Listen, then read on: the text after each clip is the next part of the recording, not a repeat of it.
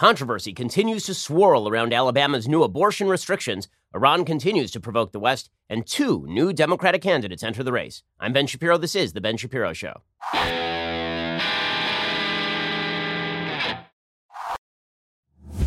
Wow, it is a busy news day. We have a lot to get to. And I have some, I think, interesting analysis of where the abortion controversy goes from here. But first, losing your hair sucks, okay? Male pattern baldness runs in my family. 2 out of 3 dudes will experience hair loss by the time they are 35. Introducing Keeps, the easiest and most affordable way to keep the hair you have. These FDA-approved products used to cost so much, but now, thanks to Keeps, they are finally inexpensive and easy to get. For 5 minutes now, starting at just $10 every month, you will never have to worry about hair loss again. Getting started with Keeps is really easy. Sign up takes less than 5 minutes. Just answer a few questions, snap some photos of your hair. A licensed physician will review your information online and then recommend the right treatment for you. Then it is shipped directly to your door every 3 months. Keeps offers generic versions of the only 2 FDA-approved hair loss products out there. Some of you probably tried them before, but you've probably never gotten them for this price. Keeps is only $10 to $35 a month. Plus, now you can get your first month for free, which is a hell of a deal for getting to keep your hair. To receive your first month of treatment for free, go to keeps.com/Ben. That is KEEPS.com/Ben. Free month of treatment at keeps.com/Ben. Go check them out right now. Keeps, hair today, hair tomorrow. Again, that's KEEPS.com/Ben and get that first month of treatment for free. Go check it out right this very instant. Okay, so the obvious controversy of the day continues to be this Alabama law, and there are other states that are now pushing for new restrictions on abortion, which on a moral level is fantastic because obviously, in the view of pro-lifers everywhere, abortion is the grave moral sin that threatens the soul of our nation. It has been so ever since Roe versus Wade. The notion that a woman has a right to kill a human life within her with the help of her doctor is not written anywhere in the Constitution. It is nowhere in the Declaration of Independence. Folks who are making the argument that abortion is a woman's right are doing so based on the absolute nonsensical case of Roe versus Wade. We explained yesterday all the details of Roe versus Wade, the emanations from the penumbras, the idea that everyone gets to define what human life is of their own accord, which, of course, is sheer nonsense. And if that logic taken to its ultimate conclusion allows you to dehumanize anybody that you wish to victimize for your own particular purposes. And unfortunately, that really is what abortion is on a broad scale. On a broad scale, the attempt to prevent the understanding that human life exists in the womb for the sake of convenience has become part of a rote thought process by which feminists claim that abortion is nothing more than the dismissal of a polyp, the removal of a polyp. That's utter sheer nonsense. It is deceptive nonsense at that, and it is morally dangerous nonsense as well. So on a pure moral level, an attempt to bar abortion is not just an attempt to protect the life of the unborn. It's an attempt to protect the soul of a country that seeks to prevent the loss of that life. And you don't have a right to abortion. You do have a right. Life, liberty, and the pursuit of happiness from the Declaration of Independence is the way that it's expressed in the Constitution of the United States, both the 5th and the 14th Amendments, which ironically and perversely have been used as an excuse for abortion by the Supreme Court. It is both the 5th and the 14th Amendments that say that life cannot be removed without due process of law. This is a human life in the womb. And all the counter arguments that are currently being used, that it's a polyp, nonsense, that human life is arbitrarily defined, nonsense. Everyone knows that human life begins at conception. Now, the real question is, on a logical level, when does quote-unquote personhood begin? But the truth is that you don't have to believe that an embryo is the equivalent of a fully grown baby on a scientific level to acknowledge that human life cannot be removed. Human life, incipient human life, as I have called it, you don't have to argue that that is the same thing as a 35-year-old man in order for you to argue that this does have countervailing weight and that that embryo does have, in fact, a right to life under the Constitution of the United States. Personhood amendments are simply designed to extend the notion of personhood to all human life, and it is a unique human life, just the same way that an unfertilized egg is not a chicken, but a fertilized egg is a potential chicken. Okay, the fact is that is a chicken life, just the same way a fertilized human egg would be a human life. That is a human life and a potential baby, right? That is the way that the science works. Okay, so the media are up in arms about this. The Democrats are up in arms about all of this. There are several other states that are now considering similar laws. Missouri has an act that's called the Stand for the Unborn Act. It would ban abortion as soon as a doctor can detect heart or brain activity in the embryo, which is basically the equivalent of the Georgia heartbeat bill. The Alabama bill is a little stronger. It says from moment of conception, there can be no abortion. The Missouri bill and the Georgia bill are effectively heartbeat bills. The bill includes alternative language to deal with the possibility that such an early ban could be ruled unconstitutional. If that happens, it becomes a 14-week ban. And if that cutoff date is deemed unconstitutional, it becomes an 18-week ban. And then, if necessary, a 20-week ban. The legislation also prohibits minors from obtaining an abortion without written parental consent in most cases, which, again, makes sense considering that if you're in school and you want an aspirin, you need permission from your parents. But if you're in school and you need an abortion, then presumably you don't have to ask your parents for one. That's ridiculous. Louisiana also is pushing a fetal heartbeat bill. The measure, which Governor John Bel Edwards, who's a Democrat, has already indicated he would sign, seeks to prohibit the abortion of an unborn human being with a detectable heartbeat. The ban would only take effect if a federal appeals court upholds similar legislation in Mississippi. That legislation was signed into law in March.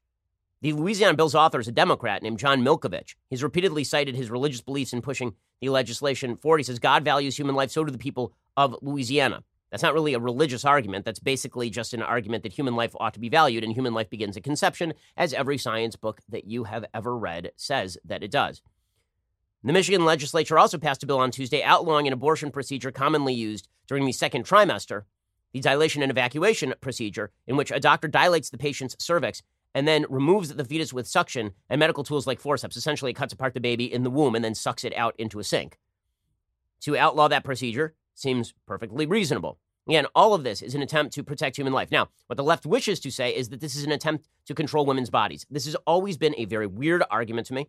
I don't understand why this has anything to do with, quote-unquote, control of a woman's body when it is clearly attempting to protect a separate body, that of the fetus, from the ravages of an abortion doctor. I understand that this fetus happens to be in the woman's body, but if men wanted to control women's bodies, do you think they'd really start with the uterus?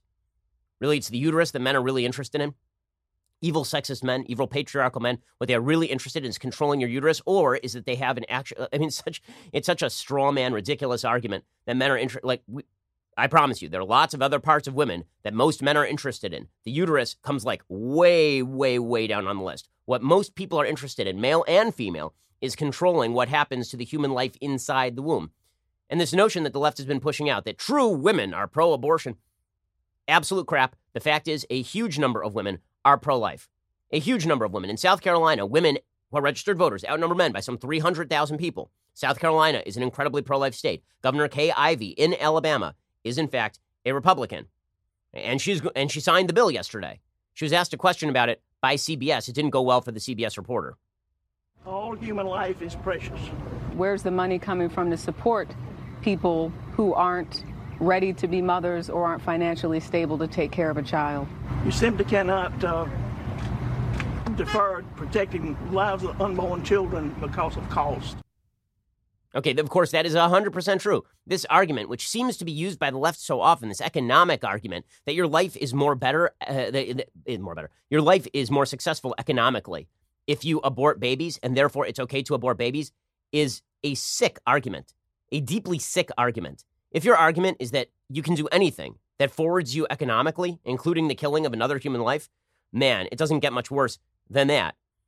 And that argument was made by Liz Plank, the fabulous feministabulist over at twitter.com. Behind millions of successful men is an abortion they don't regret getting with their partner. I urge men to go beyond solidarity and talk about how they've personally benefited from abortion rights too. Not because it's the right thing for you to do, but because it's true. I'm amazed that feminists who 5 minutes ago were saying that men have nothing to say about abortion now are saying men need to stand up for abortion because they've benefited economically from their partners aborting the baby. By the way, nothing as scummy as a man who says, yes, I've economically benefited from the killing of my unborn child. I'm so glad that my female sex partner decided to do away with it. That sound like a guy that you want to marry, ladies? That sound like a dude you want to bring home to mother? Oh, I'm so glad she had an abortion. It's really made me more success. I've been able to work more hours at the office, and that's been great. It sounds like a delightful, delightful fellow. Now, what's fascinating about all of this is that in New York, just a few months back, the New York legislature passed a bill that effectively legalizes abortion for any reason up till point of birth. It is a insanely radical bill, obviously. And the media didn't cover it that way. The media covered it as, oh, well, this is reasonable. The right went crazy. The left suggested, no, this is totally, utterly reasonable. Listen, we're not putting our priorities on you. This is New York. Okay, Alabama passes a bill, and Mississippi passes a bill, and Georgia passes a bill, and Louisiana's about to pass a bill, Missouri's about to pass a bill, and suddenly it's, no, this is a national attack on women. Really? It's a state decision about abortion rights, so-called abortion rights. Right? These are state legislative actions. Now, what's fascinating is that it's the left that has insisted on nationalizing the issue through Roe versus Wade. Now, I think that the right should nationalize the issue, by the way. I'm in favor of a constitutional amendment to protect life.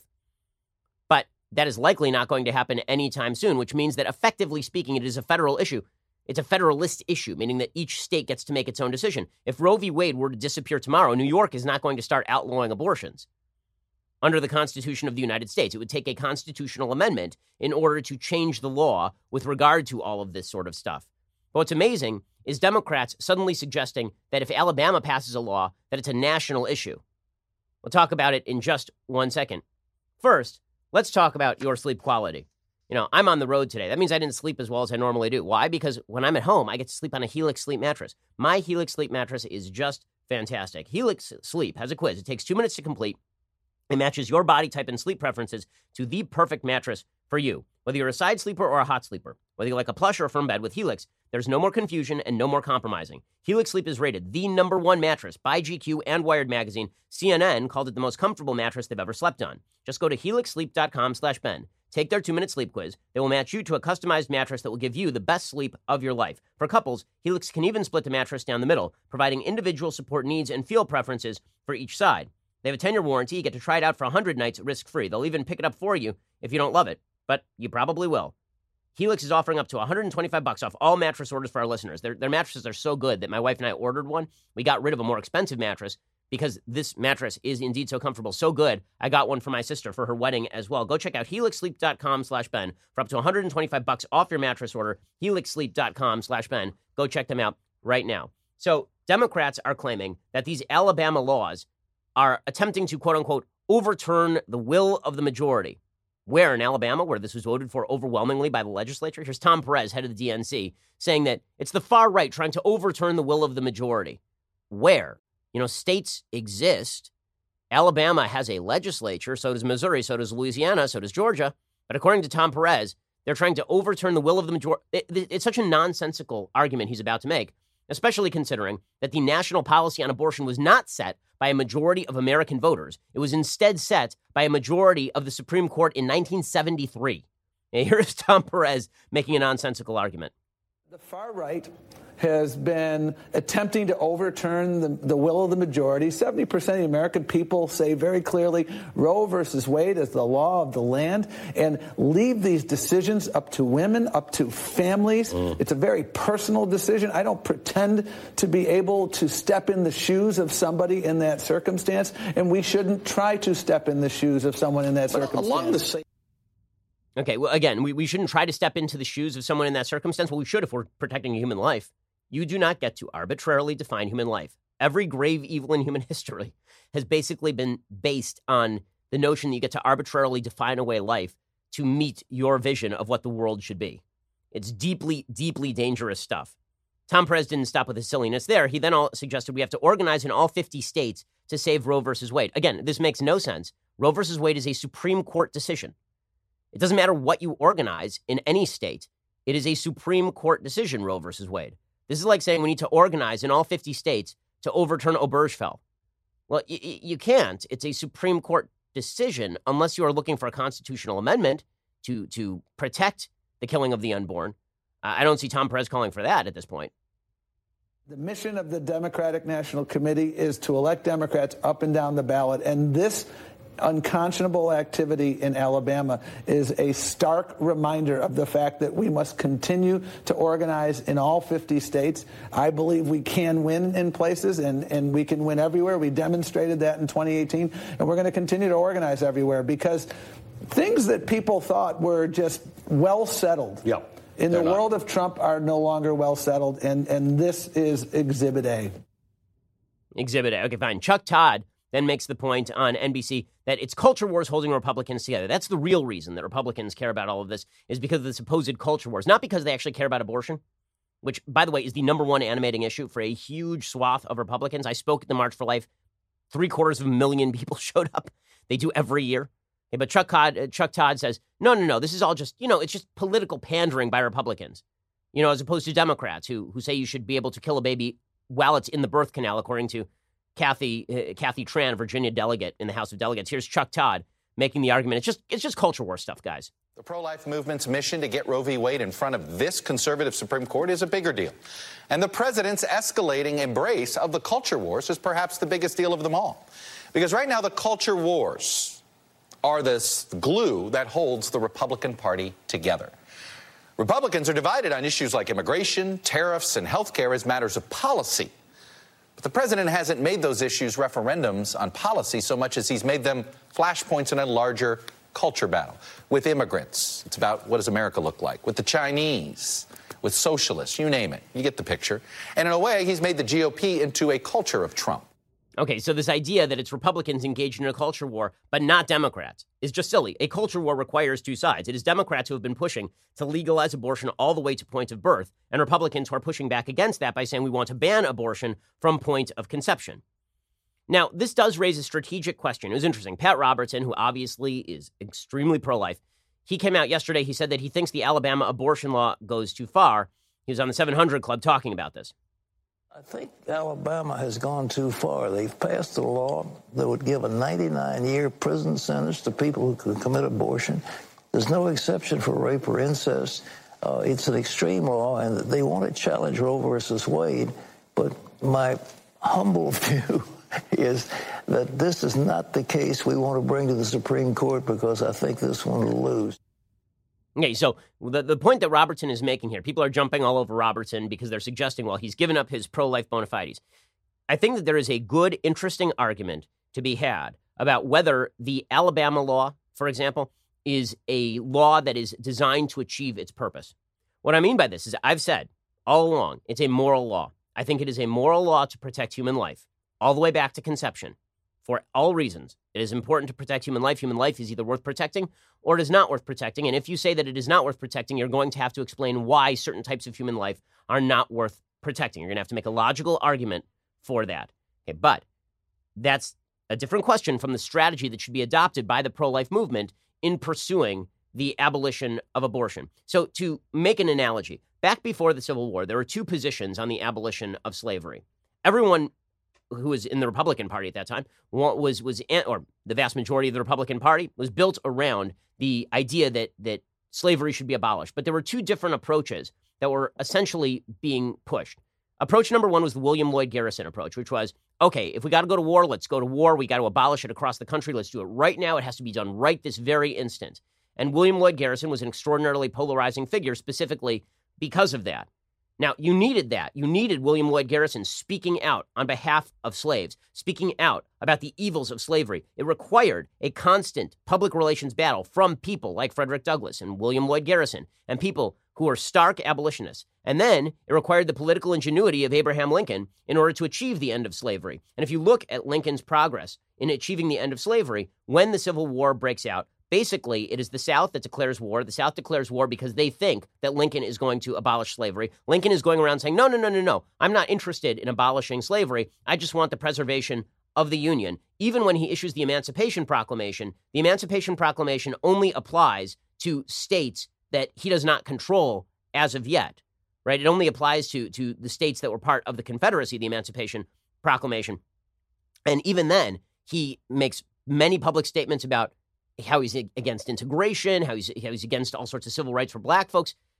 Now, does that mean that Lincoln was morally right on all this? No, he was morally wrong on all of those points. But the fact is that Lincoln had to bring the American people along gradually. So the question here is incrementalism and what is effective versus the stark position. Now, again, you need both in the public conversation. The question is whether these pieces of legislation are actually going to be effective in achieving the goal of pushing back the line as to what is acceptable under American law and by the Supreme Court in terms of the pro-life position. So the two opposite sides of this position, that the Alabama bill is a good idea and that the Alabama bill is a bad idea on a tactical level, not on a moral level. These are presented by Ramesh Ponnuru over at Bloomberg on the one hand and David French on the other at National Review. So David, who's been on the radio show, good friend, he argues that Alabama and Georgia are doing the right thing by passing these very strict pro-life laws. And he says it's time to throw down the gauntlet. It's time to test this thing up at the Supreme Court level.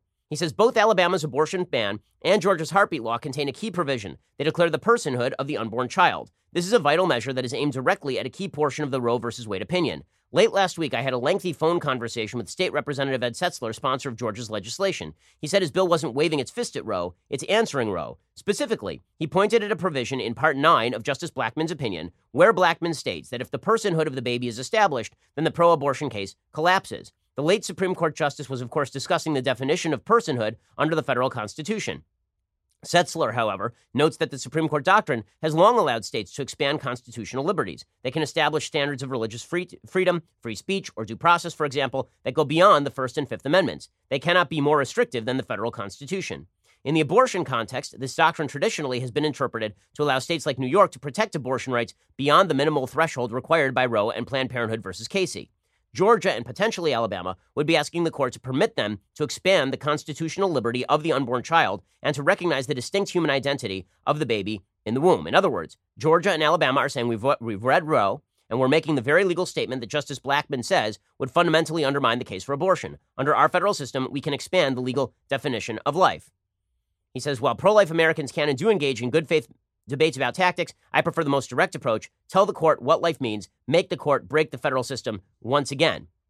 He says the timing is right. It's time for the court to rule on Roe so we know where we stand. He says if the court overturns Roe, rightfully holding that the federal Constitution is silent on abortion, the battle turns to the states. If Roe is upheld and the legal battle over abortion is reduced, both now and for the foreseeable future, to far more marginal issues like admitting privileges or clinic regulations or late-term abortion bans, pro-life Americans would understand that presidents and judges have treated them like Lucy with the football, inducing them to vote on the issue that is more important to them than any other, only to protect the status quo. He says, I know that in theory the judges could overrule Roe through, say, an admitting privileges case, but why would they? Instead, we have to challenge Roe. So that is perspective number one. It's time to challenge Roe. Now is the time. If we don't do it now, when are we going to do it? That's the case David French is making. Then there is the other perspective. I'm going to get to that in just a second as to the tactical usefulness of what Alabama and Georgia are doing. First, I love that Dollar Shave Club has everything I need to look, feel, and smell my best. What I love even more is the fact I never have to go to a store. That's because first, DSC delivers everything I need directly to my door. Two, they keep me fully stocked on what I use so I don't run out. Here's how it works. Dollar Shave Club has everything you need to get ready, no matter what you're getting ready for.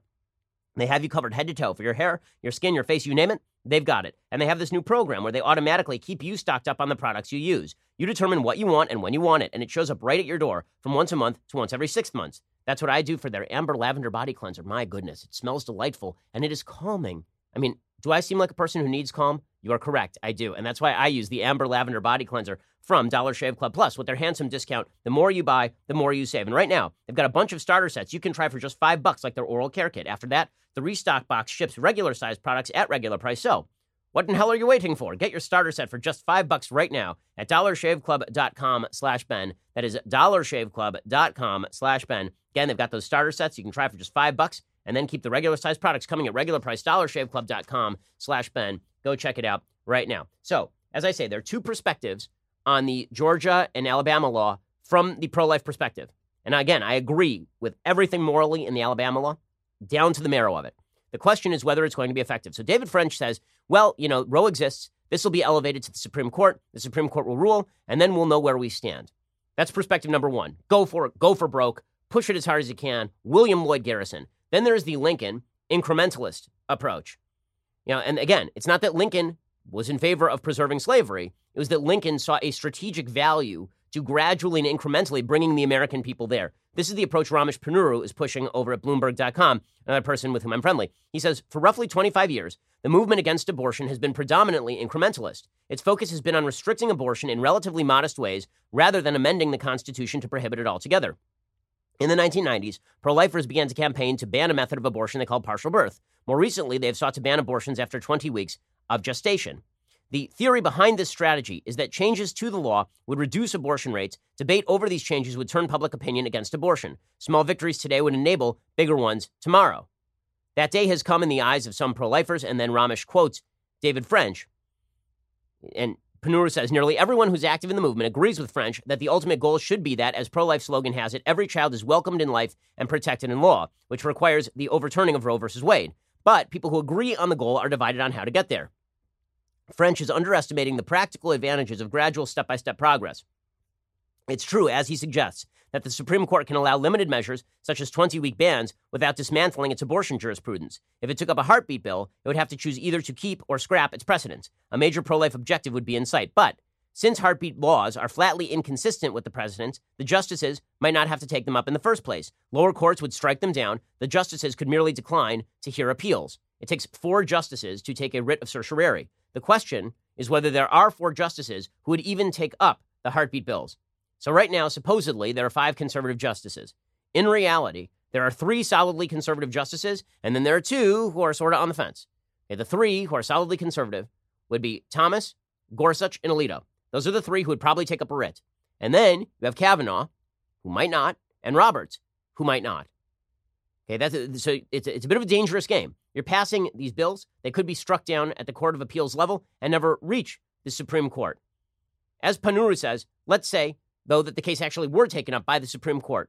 French's argument presupposes some justices are on the fence. If so, wouldn't they be less likely to uphold a more far-reaching abortion restriction than to uphold a limited one? The upholding of a limited restriction would put future pro-life litigators in a stronger position to win more legal ground. The turning back of a more frontal challenge would put them in a worse one. In other words, if you push a full ban on abortion to the Supreme Court, it is easier to convince Justice Roberts to simply strike it down, and in doing so, to actually create damage. What I've been saying is that I think that the Supreme Court, if it's going to pare back its abortion rulings, is likely to do so by looking at the undue burden standard under Planned Parenthood versus Casey. There's a tactical consideration. Again, I agree with the morality of the Alabama law. Were I king, it would be a constitutional amendment. Okay, but the fact is that the Supreme Court is still going to rule on this stuff. And when the Supreme Court rules on it, the most likely scenario is that they don't overturn Roe. I don't think you have 5 votes for that. And the most likely scenario is they don't overturn Planned Parenthood versus Casey.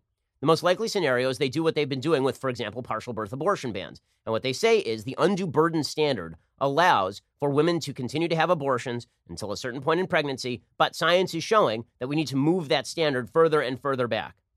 The incrementalist position, in other words, is making it harder and harder for a woman to get an abortion later. And that is the most likely outcome. Now let's say you come along with the Alabama bill, and the Supreme Court says, no, you know what, this disagrees with precedent, we're not looking at it. Or, even worse, it gets to the Supreme Court, and the Supreme Court says, you know what, we can see your final intent here, and that means that we are shoring up the undue burden standard, that we are going to exacerbate the undue burden standard, that in fact what we are going to try to do is limit abortion laws even more, because we see that your end goal is not, in fact, to allow abortion to a particular point, it is instead to ban abortion utterly.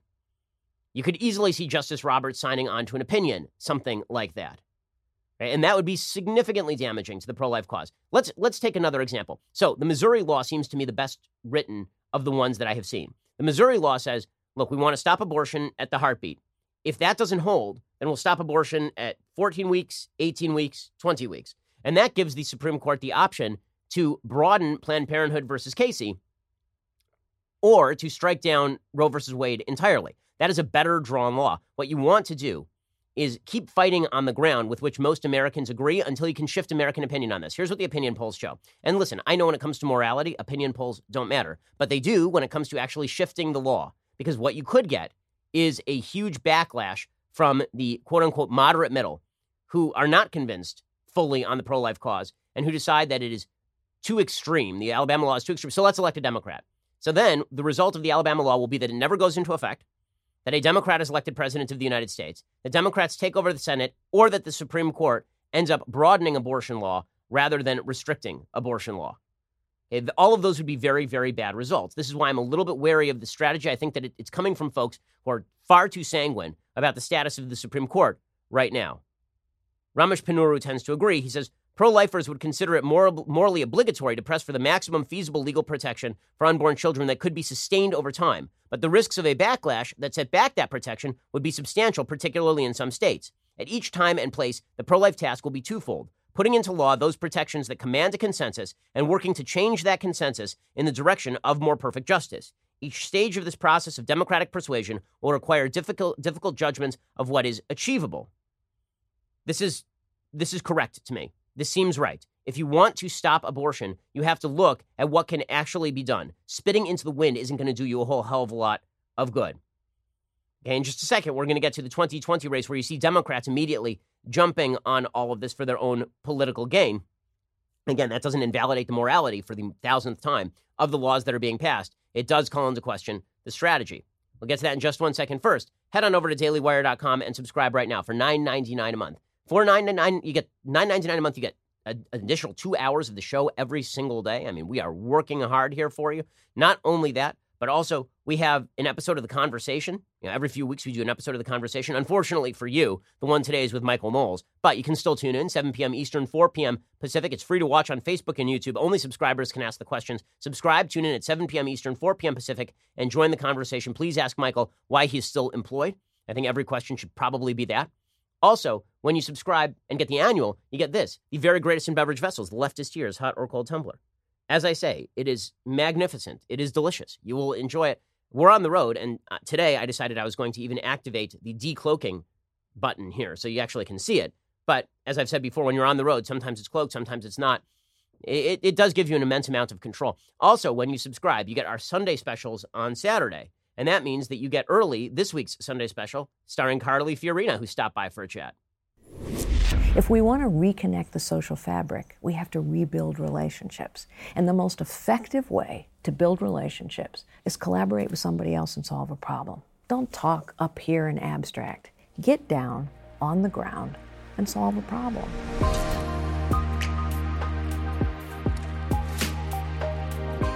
Okay, so go check that out right now. Carly Fiorina is just terrific, and you'll see the entire hour-long conversation consider politics and business and what it's like to be a powerful female in a world that sometimes is not super friendly to that. Carly and I disagree about some of that stuff, but she is just first rate, and you're going to really enjoy the conversation. So please go check that out. Subscribe. Leave us a review over at YouTube or iTunes. That always helps us. We are the largest, fastest-growing conservative podcast and radio show in the nation.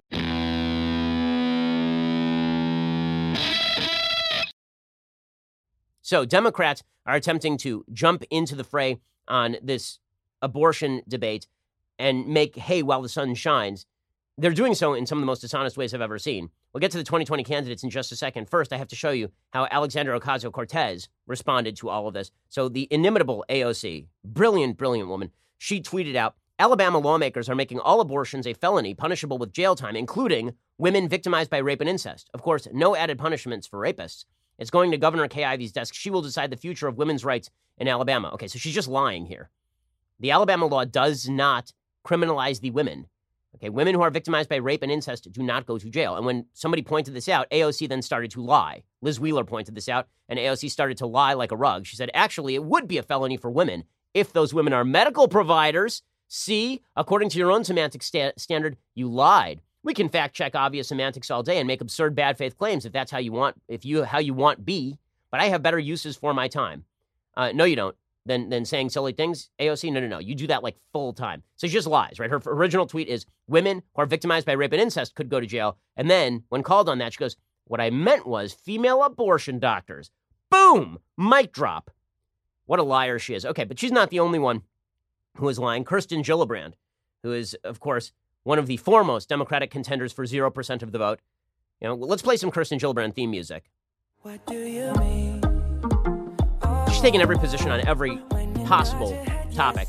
That is true for gun rights. And now on abortion, she is taking the position that Alabama passes a law, and somehow that is a national attack on reproductive freedom. Please explain, Kirsten Gillibrand, how states that are not New York are passing laws that don't affect New York, and that's a national attack on reproductive freedom.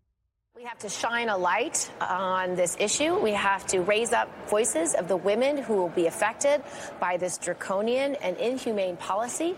And make no mistake, this is a nationwide attack on women's reproductive freedom, on their basic civil rights and basic human rights. Over 29 states in this year alone are attacking women's constitutional rights. And we have to fight. We have to fight now harder than we have ever fought before. Inspiring stuff from a woman whose immediate family might vote for her in a primary. So Kirsten Gillibrand pushing this. Cory Booker goes even further. Cory Booker, Spartacus, as it were. There's his music. Cory Booker, such a brave individual. He comes forward, he says, I'll even pass a bill legalizing abortion nationwide. So who's nationalizing the issue now, Cory Booker? Alabama passes a law. New York passes a law. You say you want New York's law to govern everyone. Cory Booker. But don't worry, it's only Republicans who want to nationalize the abortion issue, even though Roe versus Wade nationalized what had been at that point a state issue. Those of us who are running for president have a chance to affect the national conversation. We are not helpless in this fight. In the face of extreme injustice, we must organize, and we must do the kind of things that New York did, which was enshrining Roe v. Wade, codifying that in law. And we can actually do that in Congress by passing a bill that protects women's reproductive rights and make that the federal law of the land. Okay, so it's pretty amazing. Again, Democrats, people like Chuck Todd saying that these culture wars, they only animate Republicans. You have Democratic candidates saying they want national laws that allow abortion basically up till point of birth, like New York. Federal laws that do that. But don't worry, Democrats are certainly not nationalizing the abortion issue. Then you have Elizabeth Warren, who is fear-mongering in the extreme. She says they're going to overturn Roe versus Wade. Pocahontas. Yeah, she's a very moving candidate, Pocahontas. So anyway, Elizabeth Warren, our Native American senator from Oklahoma. Oh, no, she's from Massachusetts? Yeah, my bad. In any case, Elizabeth Warren, she's been doing these little Instagram AOC type videos where she films herself in her kitchen. By the way, we need to start a petition. Get Elizabeth Warren out of the kitchen. Get her out of the kitchen. She is a strong, powerful woman. There is no reason she needs to film herself in the kitchen. Doesn't she have like a den or something? Anyway, Elizabeth Warren says they're going to overturn Roe versus Wade. First of all, from her mouth to God's ears, but I really don't think this is what's going to happen. Republican men are on the march to overturn Roe versus Wade. And with Donald Trump stacking the courts in favor of judges who are opposed to abortion, that could be a real possibility. Women across this country are scared. Women are angry. If you support women, now is the time to make that known. Okay, this crap that all women are on Elizabeth Warren's side on abortion is just absolute sheer garbage. It is not true. And there's a vast divide in female opinion on the life versus abortion issue. And there is a vast divide in male opinion on the life versus abortion issue. In fact, there are certain polls that show that women are pro-life generally than men are. But I guess Democrats are going to keep on riding this horse. Well, speaking of horses that just won't ride, apparently there are a couple of new Democratic candidates who are going to jump in the race. I know I'm very excited about it. You know who announced this week? You know who announced yesterday? William de Blasio, the mayor of New York and notorious groundhog serial killer. Groundhog. The theme music for groundhog serial killer, Bill de Blasio. So Bill de Blasio has announced his candidacy, and everybody is looking at each other going, why? Why is that? Why? He's a terrible mayor of New York. He's helped, just like Los Angeles or Seattle, major cities around the country governed by Democrats that used to be really shiny and nice, now turning into pits. Bill de Blasio has decided he wants to take that national.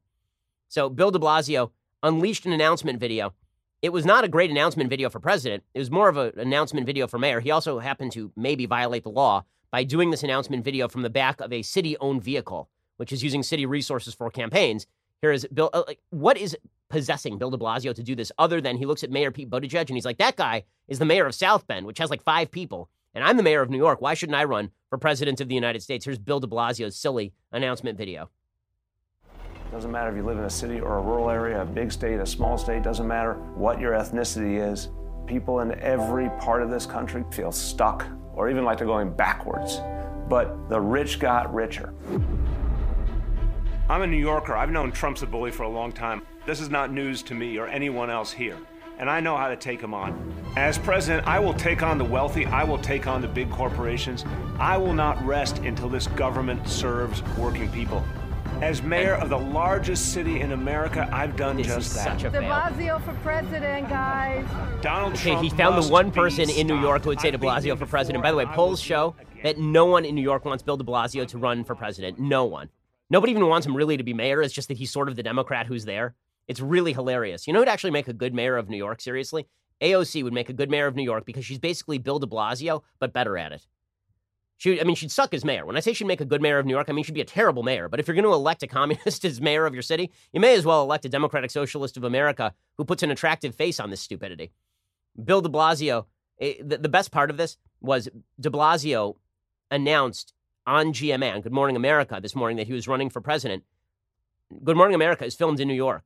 Protesters gathered outside the GMA studio to chant liar at him while he was making his announcement, which is a great way to go. Here's some footage of it.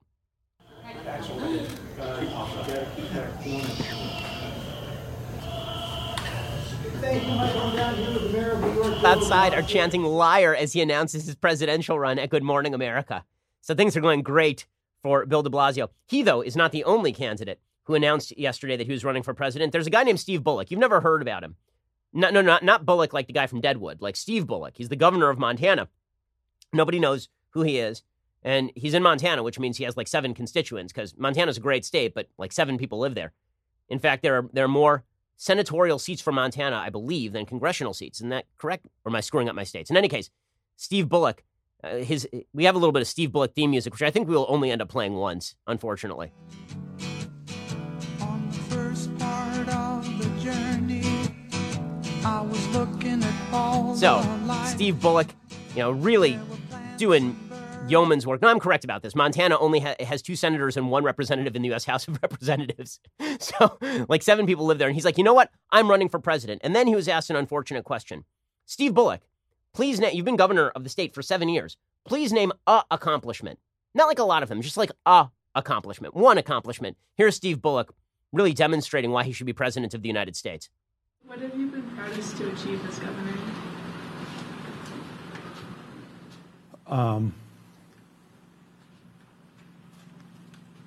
I am happy that hopefully my kids still know my most important job is being their dad. I think the things where, as governor, it's not like attorney general when you won or lost a case. Sometimes you won't have impacts for years. Okay, so he has nothing, and he's a great dad. Well, that's good. I mean, I'm glad he's a great dad. I'm a great dad. I don't think that means that I'm qualified to be president of the United States on that basis. So there's that. That's great. Meanwhile, the candidate who is just plummeting, who's just falling apart, is Beto. Remember that time that Beto was like the romantic frontrunner? Remember that time that Beto was he was going to be the guy, right? He was going to channel that RFK Obama energy. He was going to come out of nowhere and sweep to victory. And then it turns out that he's a giant weirdo. So Beto theme music, please. Yeah, brah. So Beto, riding that skateboard nowhere, really enjoying himself, flipping those bangs out of his eyes. Well, yesterday, it turned out his bangs were even too long for Beto. And Beto was like, you know what, brah? I need a haircut. So he went over to the barber shop, and then he live streamed his haircut because he didn't learn anything from when he live streamed his dental appointment. So now we're going to get Beto in just real life situations, man. We got to feel with Beto what it's like to be Beto. And that means you're going to see him on the can. It means that you're going to see Beto at his proctologist appointment. I hope you're ready for that one, brah. But you're also going to see Beto get a haircut in the most awkward possible way. Yeah, play it, brah. Yep. Okay. Hey, everybody, we're at Chema's in El Paso getting a haircut after being on the road for almost 2 weeks. So more connections between high schools and unions, high school students and apprenticeships. ¿Estás cansado? Sí, un poco. Después de what is he doing there? It's like giving him a massage. En la carrera, en casi 5 estados. I don't even know what's going on right now. Maybe I'm ignorant about haircuts. I've never seen something like this at a barbershop, but I guess this is a thing. Say he's getting some sort of massage from the guy, and the guy's standing there looking like, why is this even happening to me? He's like the dental hygienist who had no idea why this was all happening. At one point during this haircut appointment, Beto O'Rourke started talking about his ear hair with his barber. It's like, TMI, dude. Nobody wants to be that close to you. So things getting very awkward in the 2020 Democratic presidential race. No wonder that Joe Biden looks like a sane person by comparison. Because truly, the number of sane people in this race, I mean, now you got Bill de Blasio and Beto and Cory McBooker. I mean, this field is now 23 people. There are more, 24 people. Basically, this field has now become 24 eggs. It's crazy. It's crazy. There are 24 people in this race. This is going great for the Democrats. Okay, time for some things I like, and then we'll do some things that I hate. So, things that I like today. So, yesterday, I was on a plane. When I'm on a plane, that means it's time to watch a movie, gang. So, I watched Cold Pursuit. Now, this was the movie that had one of the great previews of all time because the entire movie is Liam Neeson as a snowplow driver. And this created all sorts of memes about Mr. Plow, from The Simpsons.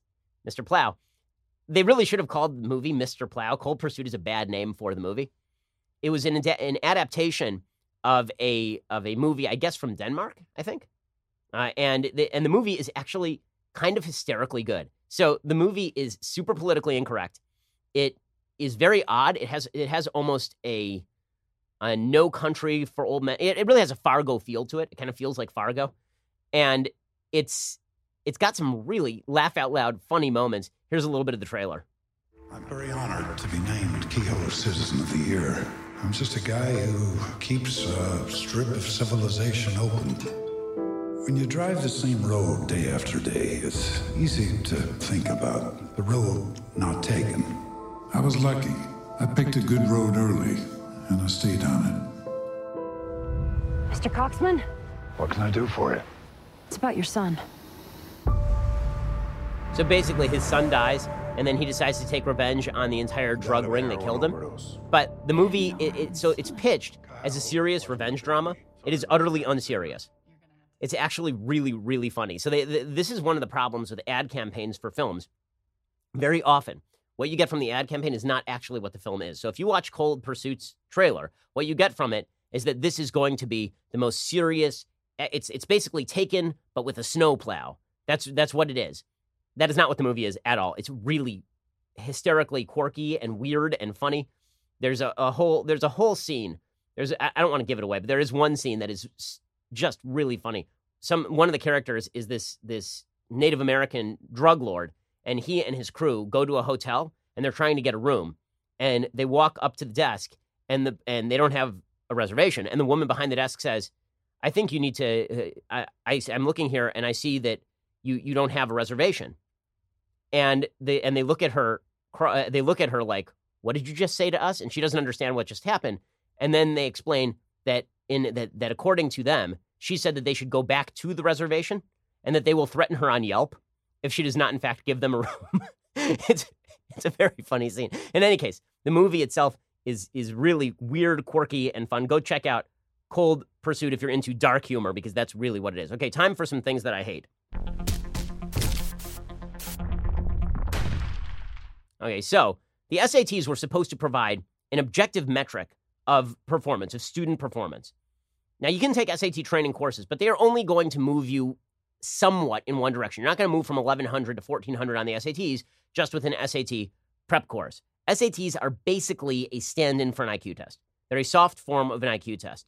But the problem is that SAT distributions are not even across racial groups, and this has led to admissions that are lower for certain groups than for other groups. Now, the lowest group is by racial data is black folks, but the highest group is not white folks in the United States. By leaps and bounds, the highest group in terms of average SAT score are Asian Americans. The average Asian American in America scores 1223. That's the average score anyway. No one scores an actual 1223. But the average score for Asians is 1223. That is the average. For whites, 1123. For Hispanics, 990. And for blacks, 946. This has led the College Board to now assign an adversity score to every student who takes the SAT to try to capture their social and economic background, jumping into the debate raging over race and class in college admissions. The new number is calculated using 15 factors, including the crime rate and poverty levels from the student's high school and neighborhood. So in other words, we're not going to look at the individual. Instead, we're just going to use Census Bureau data from the area where you grew up and then make assumptions about how you grew up. We're going to assume that somebody who grew up in a richer neighborhood obviously experienced less adversity than somebody who grew up in a poorer neighborhood. We're going to assume that based on racial group that you experienced more adversity than somebody who's a member of a different racial group. The College Board is not releasing, by the way, any of the factors that they are using. The adversity score is not actually a score of individual adversity, is in fact a group judgment. So it is the nature of this thing to be racially discriminatory, and this will particularly affect Asians, who of course are scoring leaps and bounds above everybody else on the SAT. And the fact that the College Board will not actually demonstrate exactly how they come up with this stuff is pretty incredible. Now, the College Board had tried this several years back, and then it turned out that people saw that this was just a stand-in for race, and they got uptight. Nonetheless, The College Board is trying it again. Here, quote, this is according to the Wall Street Journal. The College Board declined to say how it calculates the adversity score or weighs the factors that go into it. The data that informs the score comes from public records, such as the U.S. Census, as well as some sources proprietary to the College Board. So we're not going to look at whether the rich kid lost mom at age 11 from breast cancer or whether the poor kid had a solid two-parent family. Instead, what we're going to look at is just the Census Bureau data from that specific area. That is the essence of trumping individual data with group data. It is which is discrimination. Okay, I've talked about this before. Thomas Sowell has three types of discrimination that he talks about. One is discrimination that is fine, right? This is you discriminate in what you eat every night. Do you want a burger or do you want a vegetarian meal? That's fine discrimination. No one cares about it. Then there is open discrimination, which is you are of a particular race, therefore you are lesser. And no matter what individual data is presented to me, then I will continue to say that because you are of a particular race, you are lesser. That is open discrimination. And then finally, there is the third type of discrimination, which is what he calls discrimination 1A, which is using group data in the absence of individual data. So I don't know anything about you, but now I have to make a call as to what is the most probable things I know about you from outside indicators. But if I get individual data, I will trump the group data with the individual data. The College Board is not engaging in discrimination 1A. They're engaging in open discrimination. In other words, they're not going to look at your specific circumstance. They're going to look at the group data and then assign you a group in order to give or take away points from you. Anthony Carnevale is director of Georgetown University's Center on Education and the Workforce. He originally worked for the College Board. He says the purpose is to get to race without using race. That is obviously the case. That is obviously the case. That is discrimination. It should be illegal. Discrimination on the basis of race is illegal in the United States. That's pretty amazing stuff. All right. We'll be back here a little bit later today with 2 additional hours of content. If you want to see those additional hours, you should subscribe to Daily Wire. Otherwise, we'll see you here tomorrow for our Friday broadcast. I'm Ben Shapiro. This is The Ben Shapiro Show. This is The Ben Shapiro Show. Executive producer Jeremy Boring. Senior producer Jonathan Hay. Our supervising producer is Mathis Glover. And our technical producer is Austin Stevens. Edited by Adam Sayevitz. Audio is mixed by Mike Caromina. Hair and makeup is by Jesua Olvera. Production assistant Nick Sheehan. The Ben Shapiro Show is a Daily Wire production. Copyright Daily Wire 2019. The College Board adds a new adversity score to the SAT. Grievance goes mainstream. We will examine social justice and its opposite. You know, actual justice. Check it out at The Michael Knowles Show. We'll get to more on this in just 1 second. First, Pure Talk believes in American values, and that free should mean, like free. So when you switch to Pure Talk today, you'll get a free Samsung 5G smartphone. There's no 4-line requirement, no activation fee, just a free Samsung that's built to last with a rugged screen, quick charging battery, and top-tier data security. Qualifying plans start at just $35 a month for unlimited talk, text, 15 gigs of data, and a mobile hotspot. Pure Talk gives you phenomenal coverage on America's most dependable 5G network.